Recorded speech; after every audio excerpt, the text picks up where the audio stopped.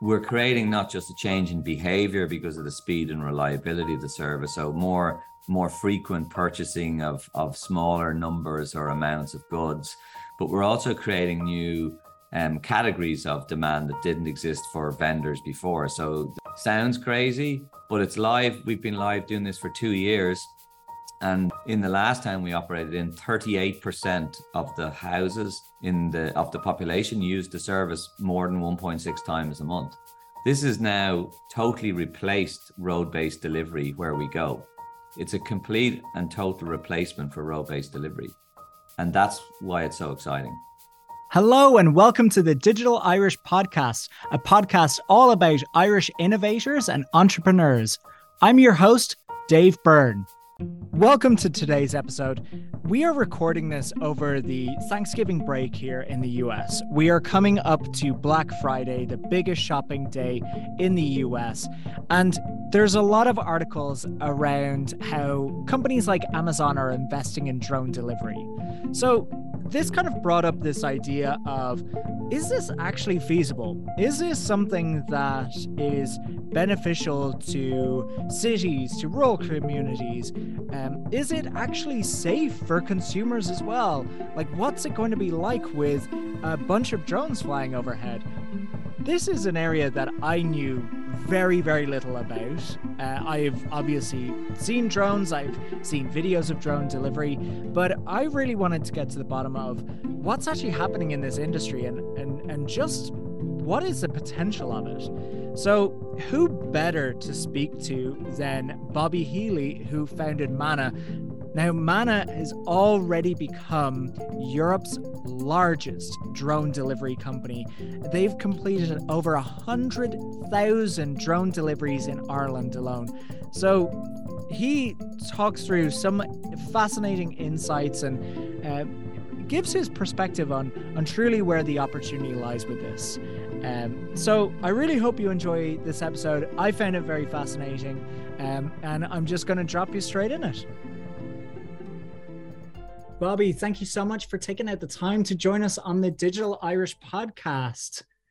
It's a pleasure to be here, Dave.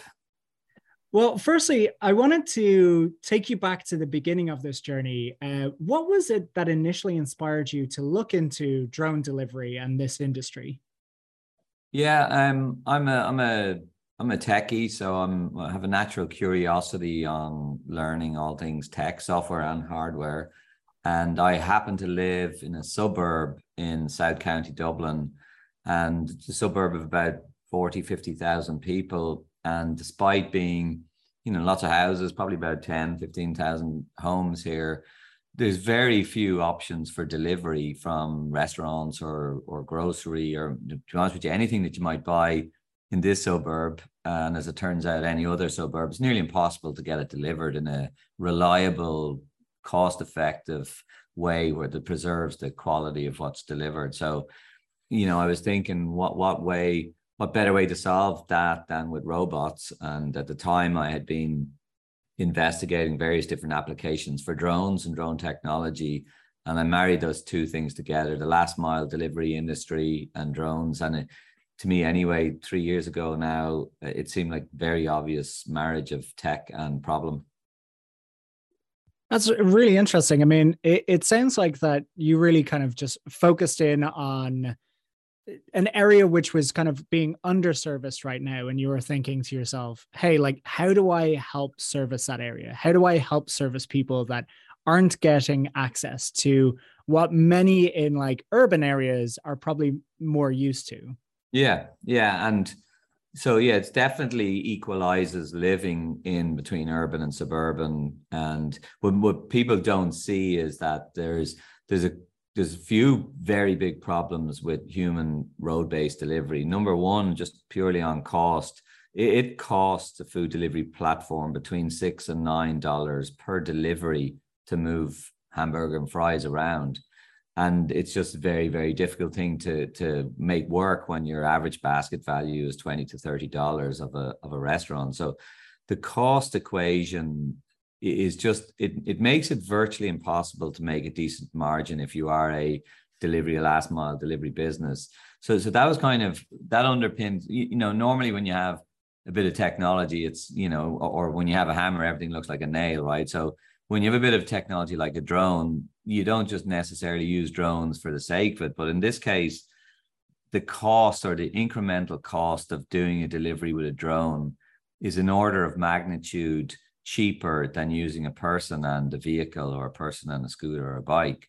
So there's a clear rationale for using a drone. And the other clear reason is that the average flight time of a delivery with a drone is less than 3 minutes. That's when we've done 125,000 delivery flights, is less than 3 minutes. So it means that product quality, delivery quality, customer experience is fixed. I mean, it's the way it should be. Whereas if you look today at any of the food or anything delivery platforms, the NPS or the user rating is terrible for them. It's 1 star out of 5 for pretty much all the platforms. And it's not because the platforms don't do a great job. They do. They have great technology. They've optimized the hell out of it.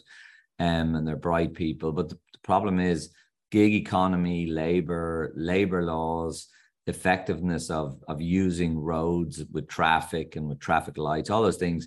It's just a structural impossibility to solve that well with that mode. So it's really gigantic $350 billion industry in food delivery with an almost unfixable cost problem and efficiency problem that can be fixed with drone delivery. $350 billion.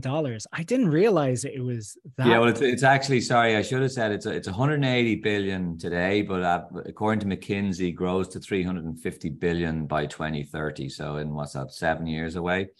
It's 350, but today it's at 180 billion.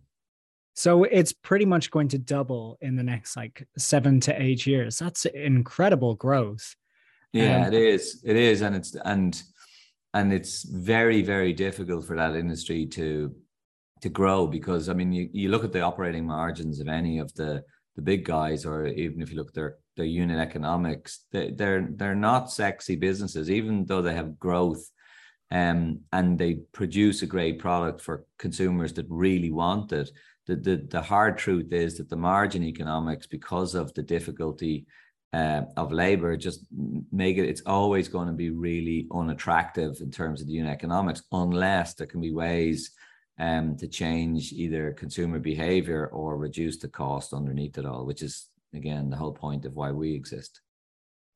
And, you're talking about reducing the cost, but a huge cost of that, of current delivery is the human labor. So if we're talking about reducing costs, it does mean that you're almost looking at, how do you automate this? How do you actually create something that is way more automated but efficient at the same time? So it does feel like that the industry that you're operating in, and like drone delivery, is probably one of the best ways of looking at reducing costs in this industry, right?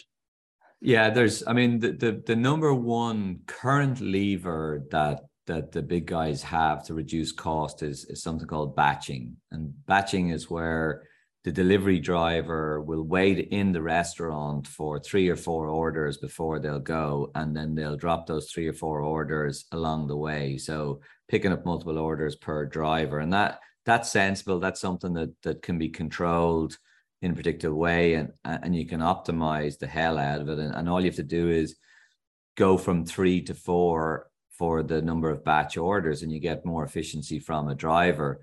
The problem with that is, of course, there's a limited return on that. There's only so many things you can batch, because product quality, you end up with an hour delivery time instead of 20-minute delivery time, and you have a terrible customer experience. You have an unpredictable customer experience. It affects demand, because if you get an estimated delivery time of an hour from when you order, you're highly likely to just drive to the restaurant to order that product rather than wait the hour. And then the uncertainty around it, it's just very difficult. Batching is very, very difficult to keep the customer happy, but it does reduce the cost, right? But batching does not work in suburbs. And the reason it doesn't is there isn't sufficient population density or restaurant density to support batching. And so what you see in the suburbs usually is less than 2 orders per delivery hour. So in other words, each driver will achieve less than 2 deliveries per hour. Whereas in urban centers like the New Yorks, the San Franciscos, the Londons, and so on, they'll be getting from 3 to 4, maybe upwards of 5 deliveries per hour. So they're diluting their hourly labor costs of whatever, $10 to $15 an hour by that factor. But that just doesn't work outside of urban areas. So when you think about drones work perfectly in suburban areas, which is almost the inverse of what works for road-based and human-based platforms. And so the main lever that the big guys have doesn't really apply in suburbs. And so you need a different solution to the problem. And pricing isn't one, because you just can't charge customers more. There's been all sorts of what I would say is cost engineering and revenue engineering around maximizing revenue per order to offset that cost. But the hard truth is the cost, the blended cost across Europe and the United States is between $6 and $9 per delivery. And that it's improved a little bit in urban centers, but it's not coming down in suburbs. And if anything, the big guys are retreating from the suburbs because it's just too difficult to make a positive margin. It really does sound like then that this is a solution that better connects the suburban and rural communities, and make sure that as well businesses in those areas actually have something that's even more viable, because they expand their customer base potentially if they're able to continue these deliveries in a cost-effective manner. It's much more than just expanding. So when you have a sub 3-minute delivery system and it's reliable at scale, customer behavior changes. So what I mean by that is if the customer is certain about when they're going to get their product and it's within the time frame that they want, they're going to change their behavior to always rely on that delivery. And that's the first part. So example, where we're live commercially live here in Dublin, we get orders like one onion. Like a couple of weeks ago, somebody ordered one onion for drone delivery.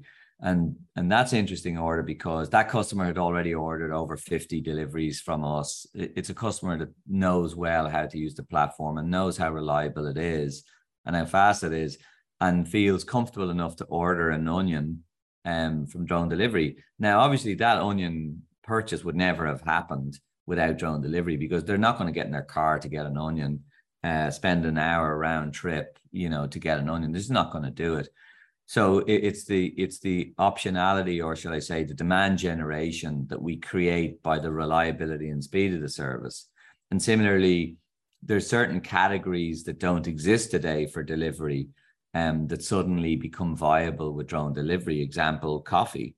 Our largest item that gets ordered, and we're operating in a town of 35,000 people now, but the most commonly ordered item is a hot coffee, a cappuccino, latte, and so on. And in what world did coffee delivery ever work in a suburb prior to drone delivery? It didn't. It just wasn't viable. And now it is. So we're creating not just a change in behavior because of the speed and reliability of the service, so more granular, more frequent purchasing of smaller numbers or amounts of goods, but we're also creating new categories of demand that didn't exist for vendors before. So the local coffee shop that we power now has a 30 square kilometer catchment area, 35,000 customers that they can reach in 3 minutes with a hot coffee when it gets delivered. The local bookshop has a better product than Amazon bookshop has, because you can order a book online now where we are, and you get it in less than 5 minutes in your back garden by air. And this sounds crazy, but it's live. We've been live doing this for 2 years. And in the last time we operated in, 38% of the houses of the population used the service more than 1.6 times a month. So this is not some crazy, let's do some stunts and do some trial drone deliveries. This is now totally replaced road-based delivery where we go. It's a complete and total replacement for road-based delivery. And that's why it's so exciting. That's really fascinating, because I've always been curious as to what the current usage of drone delivery looks like right now. It does sound as though that it's becoming increasingly a part of daily life for the people who have access to it right now. Yeah, it is. There's kind of little signals that like the obvious one is how many times do people use the service? And I mean, everyone will use drone delivery once and maybe twice, or maybe very occasionally for, like you'd go to the circus. Drone delivery is a bit of a circus. So it's a kind of random treat. But actually, when you look at our data, the cohort is very clearly even more popular than road-based delivery. And like the crossover, the conversion rate of 38% is phenomenal. I mean, there's no road-based platform that can touch anything close to 38% conversion of a large population. And so we already know from usage data and conversion data, so frequency and conversion, that it becomes normalized very quickly. So your first order is jellies and chocolates and all sorts of junk, and that's the children wanting to test out drone delivery, and it's a family kind of experience. But very quickly thereafter, it switches to coffee and groceries, which is the adults using the service. And then the next signal, like other than just data and observed behavior through purchasing, there's also kind of side observations, I'd call them. And one interesting one is the first handful of orders people get, they're outside their house filming the thing when it arrives. They're putting it on Twitter, Instagram, and so on, or TikTok. And pretty much after their 10, 15 order, they don't even come out of their house anymore, let alone film it. So they wait on our app. They're looking at the aircraft in real time as it's flying towards their house, just keeping an eye on it. And they know when it's overhead. They get a notification when the product is on the ground, and then they come out of their house. And so that's kind of the novelty of drones is long gone, and they've moved to the utility of drones. And so now they don't have to tip a delivery driver. They don't have to open the door with all that comes with that to a delivery person. They don't have to have uncertainty around when the product will arrive. They will be sure that the product will be piping hot if it's a perishable product when it arrives. So we've completely fixed the last mile delivery experience, and it's almost sad. It's so boring once people get used to it. That's such an interesting way of putting it, like how boring it actually gets, when like it almost feels like such an exciting development right now. I mean, we've seen so many articles recently about Amazon and like here in the US, like Walmart and others starting to invest in this technology. But I suppose there's two questions. The first is like, why are we hearing so much about it now? Why is it now that we're starting to see this increased proliferation? And then secondly, based off of like what you've said there, it sounds like that we also shouldn't be sleeping on the impact that this is going to be having to small and medium-sized businesses, let alone the Amazons and Walmarts of the world. Yeah. So second part of that first, it definitely, if you give infrastructure to small businesses, they thrive. And if you provide an efficient last mile service to local businesses, they really thrive. So you think about the local butcher, the local vegetable store, local bookshop, the local coffee shop. Imagine, if right now they're relying on footfall, they're relying on the customers to walk by their shop and buy their stuff and go off. And that customer, they're competing with the big, huge supermarkets, or they're competing with Amazon or whoever. And now they're literally able to reach all of the customers within 3 to 5 kilometers of their shop, and for free, because the customer pays a delivery fee. So it's a really great benefit to all business. I mean, we power very large brands. We power Coca-Cola, we power Ben and Jerry's, we power Samsung, Tesco. So we're powering huge brands, but we're also powering the tiny little guy, the Blasta Street Food. That's a one-man band that sells burgers and fries. We power Bo Bonya. This is a brother and a sister that make milkshakes, and they're selling hundreds of milkshakes a week now by drone delivery. So drone delivery is think of it as an infrastructure that lifts all boats together, and it also equalizes, I suppose, the biggest advantage that the giant delivery companies have is now available to the smallest businesses. So it's powerful for sure. I love that, because Thinking of like one example, there's a bookstore in my area that I absolutely love, but it sells books at the same price as Amazon. But if you think about those moments where you're just like, oh, I just want it. I Yeah. think like the average customer, if they're weighing up, well, I have to either drive there or walk there versus click a button and get it. Correct. Those large companies probably have that advantage right now, but it sounds like that you're really kind of equalizing things, like that drone Yeah. delivery can be the great equalizer here. We 100% think so. We fully expect that, particularly when you think about books, because it's a good example. But we will fully expect the local bookshop to beat Amazon for book sales. Once they do a good job of inventory, then it will be more expedient for people to order their books locally than centrally through Amazon. Even though Amazon is such a fantastic product, I mean, you got to say it's awesome, and Prime is incredible how to make it work. But there's a loyalty to the local business, I think, that will benefit the local business in this case. And once you equalize the product offering and the price and the deliverability of the product, it would be my expectation that people will order locally and get the product immediately rather than wait the 4 hours or the day or whatever it is that the big guys can offer you. So yeah, it is interesting. And there's so many ramifications to infrastructure. If you remember, no one's old enough to remember, but the first cars that came out had a guy walking in front of them with a red flag to, warn everyone the car was going. Was the excitement. And more recently, mobile phones and internet and all of these infrastructures completely transformed consumer behavior.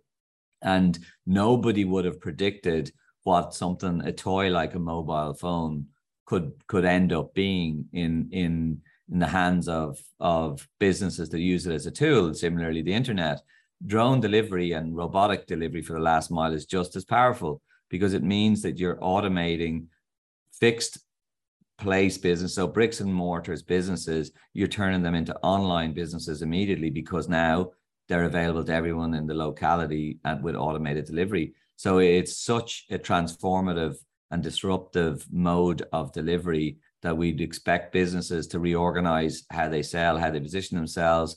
We fully expect consumer behavior to change around the granularity and frequency of purchases that they make. So floating all boats. The only loser out of this transformation would be the delivery driver, the guy on the bike or the guy in the car. And in that case, I'm proud to get rid of those jobs, because they're not a great use of a human being. They're dangerous. They result in traffic accidents, deaths, and injuries every single day of the week.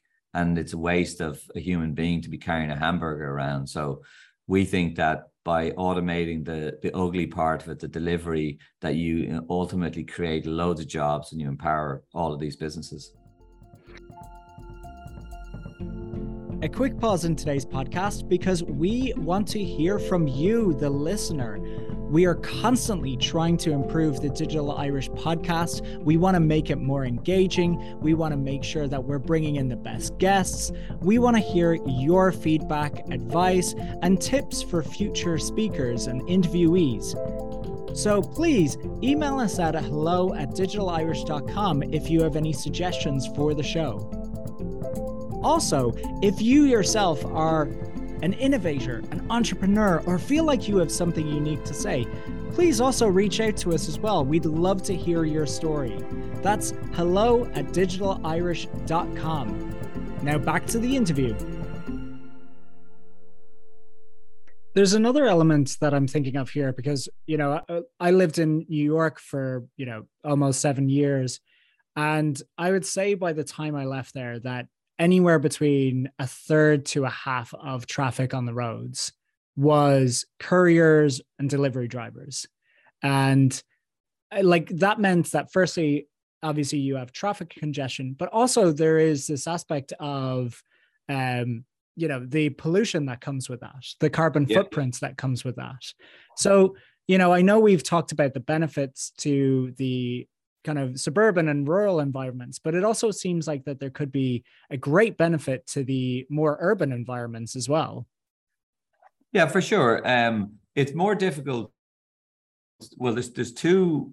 We'll start off with suburban, high density suburban, and we will scale to most European countries, and hopefully soon enough the USA, by supporting suburban first. And the reason that is that, firstly, on one hand, urban delivery last mile financially can be profitable. So you can do the batching that I spoke about, and the average distance the delivery driver has to transport a product in an urban context would be less than 1 mile, in fact, closer to half a mile.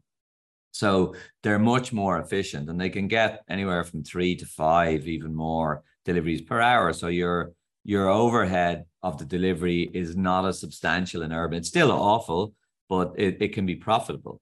And then the second reason, which is an even more difficult problem to solve, is looking at New York, looking at Manhattan, all those tall buildings, and make it impossible for drone delivery to work because there isn't a place on which to winch the product down to. So for those that don't know, when we deliver, we hover at about 60 feet above the ground, and we winch the product down onto the ground.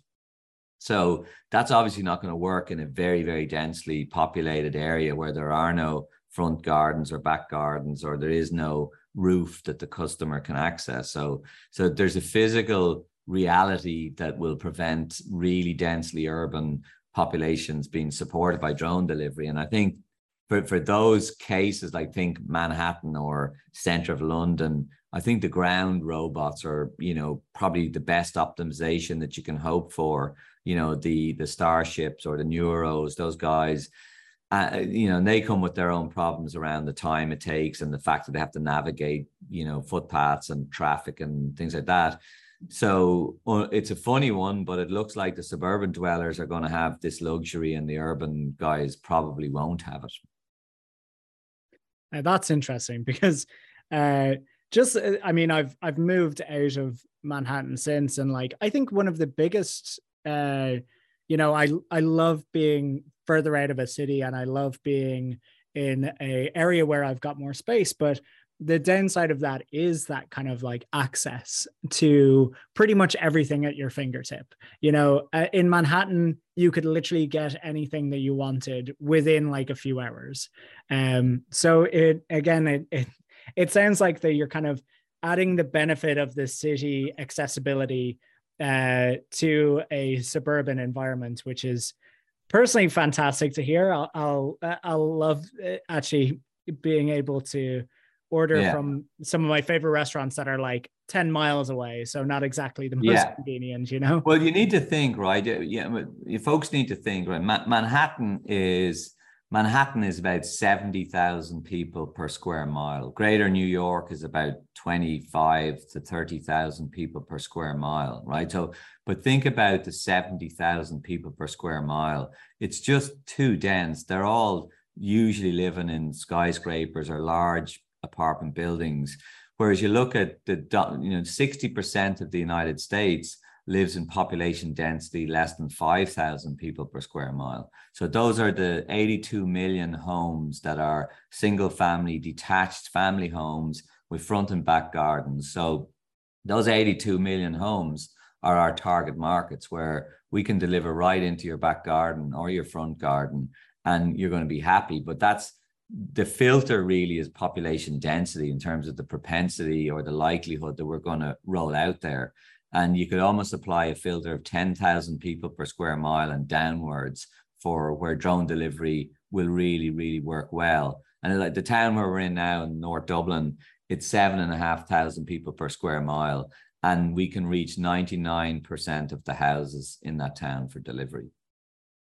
That's incredible. And going back to something I mentioned already, but there does seem to be a green element to this, in the sense of as you're reducing, cars on the road for deliveries, that actually you're reducing the carbon footprint then of a lot of businesses, which, obviously is also a huge, huge benefit for everyone that's involved, not just the businesses, but for the entire community as a whole. That's right. I mean, you can look at, so firstly, when a drone flies, it doesn't produce any emissions whatsoever because it's battery powered. The energy that goes into the drone to charge the battery on an average flight, it's 180 watt hours. So we commissioned a report by a university here in Ireland, University of Maynooth, and actually Wing, Alphabet's drone delivery program, commissioned same from Virginia Tech. Both reports are almost identical in their outcome. And we compared the different modes of delivery. So truck, big car, small car, petrol car, electric car, down to motorbike and electric bike. And drones are more efficient in energy use than any of those modes of transport. In fact, 8 times less energy used than a small car, a small electric car. So that's the first part, is the overall energy consumption is the lowest of any other way to move things around. The emissions are zero because we can buy green energy to charge the batteries and they produce no emissions whatsoever. And then some people will say, oh yeah, but what about the aircraft production of that, all that stuff? That's all fine because we get 200,000 flights out of an aircraft. So the actual energy for the creation of the aircraft is minuscule on a per delivery basis. So we know with confidence that this is the greenest possible way to move products around neighborhoods without anything coming even close to it. And then the other part of it is, which, you know, when you think about ESG or social acceptance, we're also quieter than an electric car. So if you compare an electric car driving past a home and a drone driving past a home or flying past a home, we make far less noise than the electric car. And people often associate drones with a lot of noise and buzzing, all that stuff. If the drone is designed properly and it's an industrial scale drone, it can be made to have quite a nice sound profile, which is where we already are. I just want to touch on something you just said there. Did you just say that you got like 200,000 trips out of a drone on average? Correct. So the lifetime of these drones, our drones, is 200,000 flights. And that's the useful life. And those are 6-minute they're 4-minute flights on average, 6 minutes maximum flight time. That actually kind of starts answering a question that I had in regards to like the cost of maintenance and upkeep. Again, like if you told me that my car could do 200,000 journeys without like getting a replacement, I'd be like, that's incredible, great. You know, it's like, yeah, no, don't. So that's the lifetime of the drone, but the numbers are, it's not that nice. So we still have to maintain it. So the maintenance, you have a weekly maintenance on the drone, which is simply an inspection, and then things like motors. So the moving parts like motors do have to be replaced, but our motors, for example, are good for 5,000 hours of flight, which is about roughly 30,000 flights per motor. Even that though, I mean, it's good. I'm probably it is good. Yeah, it is. But I'm serving the headline number of 200,000 really only applies to the airframe and the structural components, things like the PCB, all that stuff, the sensors, all of the avionics that are in there, the solid state stuff. But anything that moves will break. So therefore you have a finite number of cycles or hours or flights or whatever. But it's still remarkably nice profile in terms of the capital cost of the aircraft, the maintenance cost, and the revenue per delivery. Just the numbers are beautiful for this business, for anyone that operates a business like this. Oh yeah. I mean, honestly as well, like I imagine that, again, because you're not dealing with like, certain insurance costs as well in regards to like having a car on the road and that kind of thing, that overall the numbers just seem to make a lot of sense then for especially small and medium-sized businesses who don't have the infrastructure to do large-scale mass deliveries at scale, like the likes of Amazon. It's pretty incredible. And just thinking about then like what the world looks like with kind of ubiquitous drone delivery, looking at suburban areas, one question that has come up is the safety element of things. So like, what does a world look like with drones flying overhead? Is this an unregulated world everywhere, or would there be systems in place to kind of just make sure that we don't have like drones crashing into each other or that kind of thing overhead, and potentially causing safety concerns? Yeah, there's an episode of Paw Patrol that covers this well. You'll see it on YouTube, but in real life, uh, we're all regulated by aviation regulators. Where in whatever country we're operating in. In our case, we're operating in Ireland, so we're covered by EASA, the European regulator, and in the USA, it's obviously FAA. And there's extremely tight regulation around both the governance, operating procedures, and controls in the entity, so in the company. So in essence, you're licensed as an airline, as a small airline or helicopter company, and you're audited, and you have to have all the safety systems, the training, the processes, and so on, that as you're operating an aircraft, you need to have all of that substance and safety. And so that's well documented and a standard part of aviation that's been in existence for decades. And all of the companies in drone delivery fall within that. And we have a European-wide operating license from the European regulator, and that comes with all of the overhead, essentially, of being a European airline. So that's the operational part. Then the actual hardware part, or the aircraft itself, also has a regulatory regime, and it's also operated by the aviation regulator. And it is essentially a very strict set of controls and, again, processes for both design, manufacturing, and then of the actual functionality of the aircraft in terms of safety failures, mitigations, hazards that can happen, and how you mitigate, and so on. So you have a certification process for the aircraft that in the USA, it's called type certification. In Europe, it's called design verification, or airworthiness certificate that you get for the aircraft. And that's essentially the regulator examining all of the design, the approach to the design, the process that you use to design the aircraft, along with the way you manufacture it, and then the aircraft's capabilities itself. And you end up with a certificate or a license to operate that aircraft that is guaranteed to be safe. And that's the thing, right? So to start a drone delivery business today, it's going to take you 5 years to get in the air and to be able to fly over populated areas with a aviation license. So it is not for the faint-hearted. You need a lot of capital to build a business like this, and a lot of time. But the people that we fly over know that they're safe when we do that. And so it wouldn't be appropriate for companies to certify themselves or to say themselves that they're safe. You need a lot of oversight around this, or you would have a lot of bad actors going too fast, too quickly, taking risks, and there'd be accidents as a result. But for now, anyway, this industry looks very like being a normal airline and an aircraft manufacturer rolled into one. That's interesting. And I suppose going back to your point about, for people that are, using drone delivery right now to get service for themselves, it's becoming increasingly boring. So it's almost like, just over time, like the sight of drones flying overhead and everything else, you won't even think about it. It's like almost the way that like the sight of cars on the road don't concern you, because you know that there's safety standards, that in the back of your mind that there are rules and regulations of the road and that kind of thing.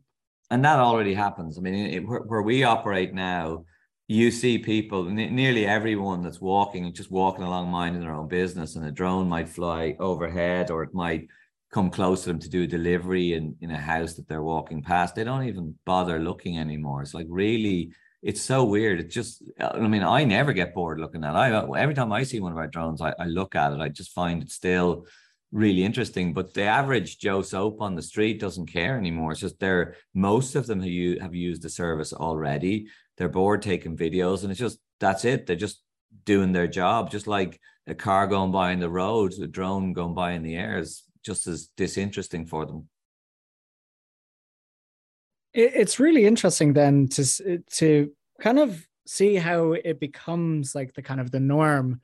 I mean, for you, like looking forward, like for whether it's like a year from now or 5 years from now, what does the industry look like, and what does success look like for you? Yeah, 5 years. So the way to think about this is Europe is different than USA. Europe is ahead in terms of regulatory preparedness. So Europe has set forward a bunch of regulations, many of which become law 1st of January 2023. So in 3 months from now, the law in Europe supports scale drone delivery and the regulations accordingly. So Europe is kind of ready. So you'll see companies like us, and we think we're the first and biggest now in Europe currently anyway. And we will be scaling across Europe by the end of 2023, early 24. And it'll take us 2 to 3 years to get into most large suburbs in most large European countries. But you could you should be surprised if you don't have drone delivery in 3 years in a suburb in Europe. That's kind of the time frame. And I think for the USA, that's probably a year, maybe 2 years behind. And that might change. The USA may actually accelerate its regulatory processes and things might happen more quickly. But for now, it's our view that Europe is slightly ahead in readiness. And so think 3 to 5 years, certainly 5, maybe 3, most suburbs will have drone delivery operating at scale. That's really exciting. I'm based in the US, so probably have a little bit longer for me to wait if you move to where we're operating. We'll be operating early next year in the USA doing drone delivery. So excellent. So whereabouts will that be? We haven't announced it yet, and we won't be announcing it until the end of the year. Sorry for that. Oh, no worries. We'll make sure to check back in with you then once you make that announcement. That's really exciting. So we'll definitely make sure to publicize that with the community once you announce that. That's amazing. So for now, firstly, I just want to thank you so much for taking out the time, because I know how busy you are, and this is such a fast growth industry, such an incredible area to be in right now, and such an exciting area to be in right now. So really, to close out, I just wanted to kind of hear if there's anything that our community can help you with your continued growth.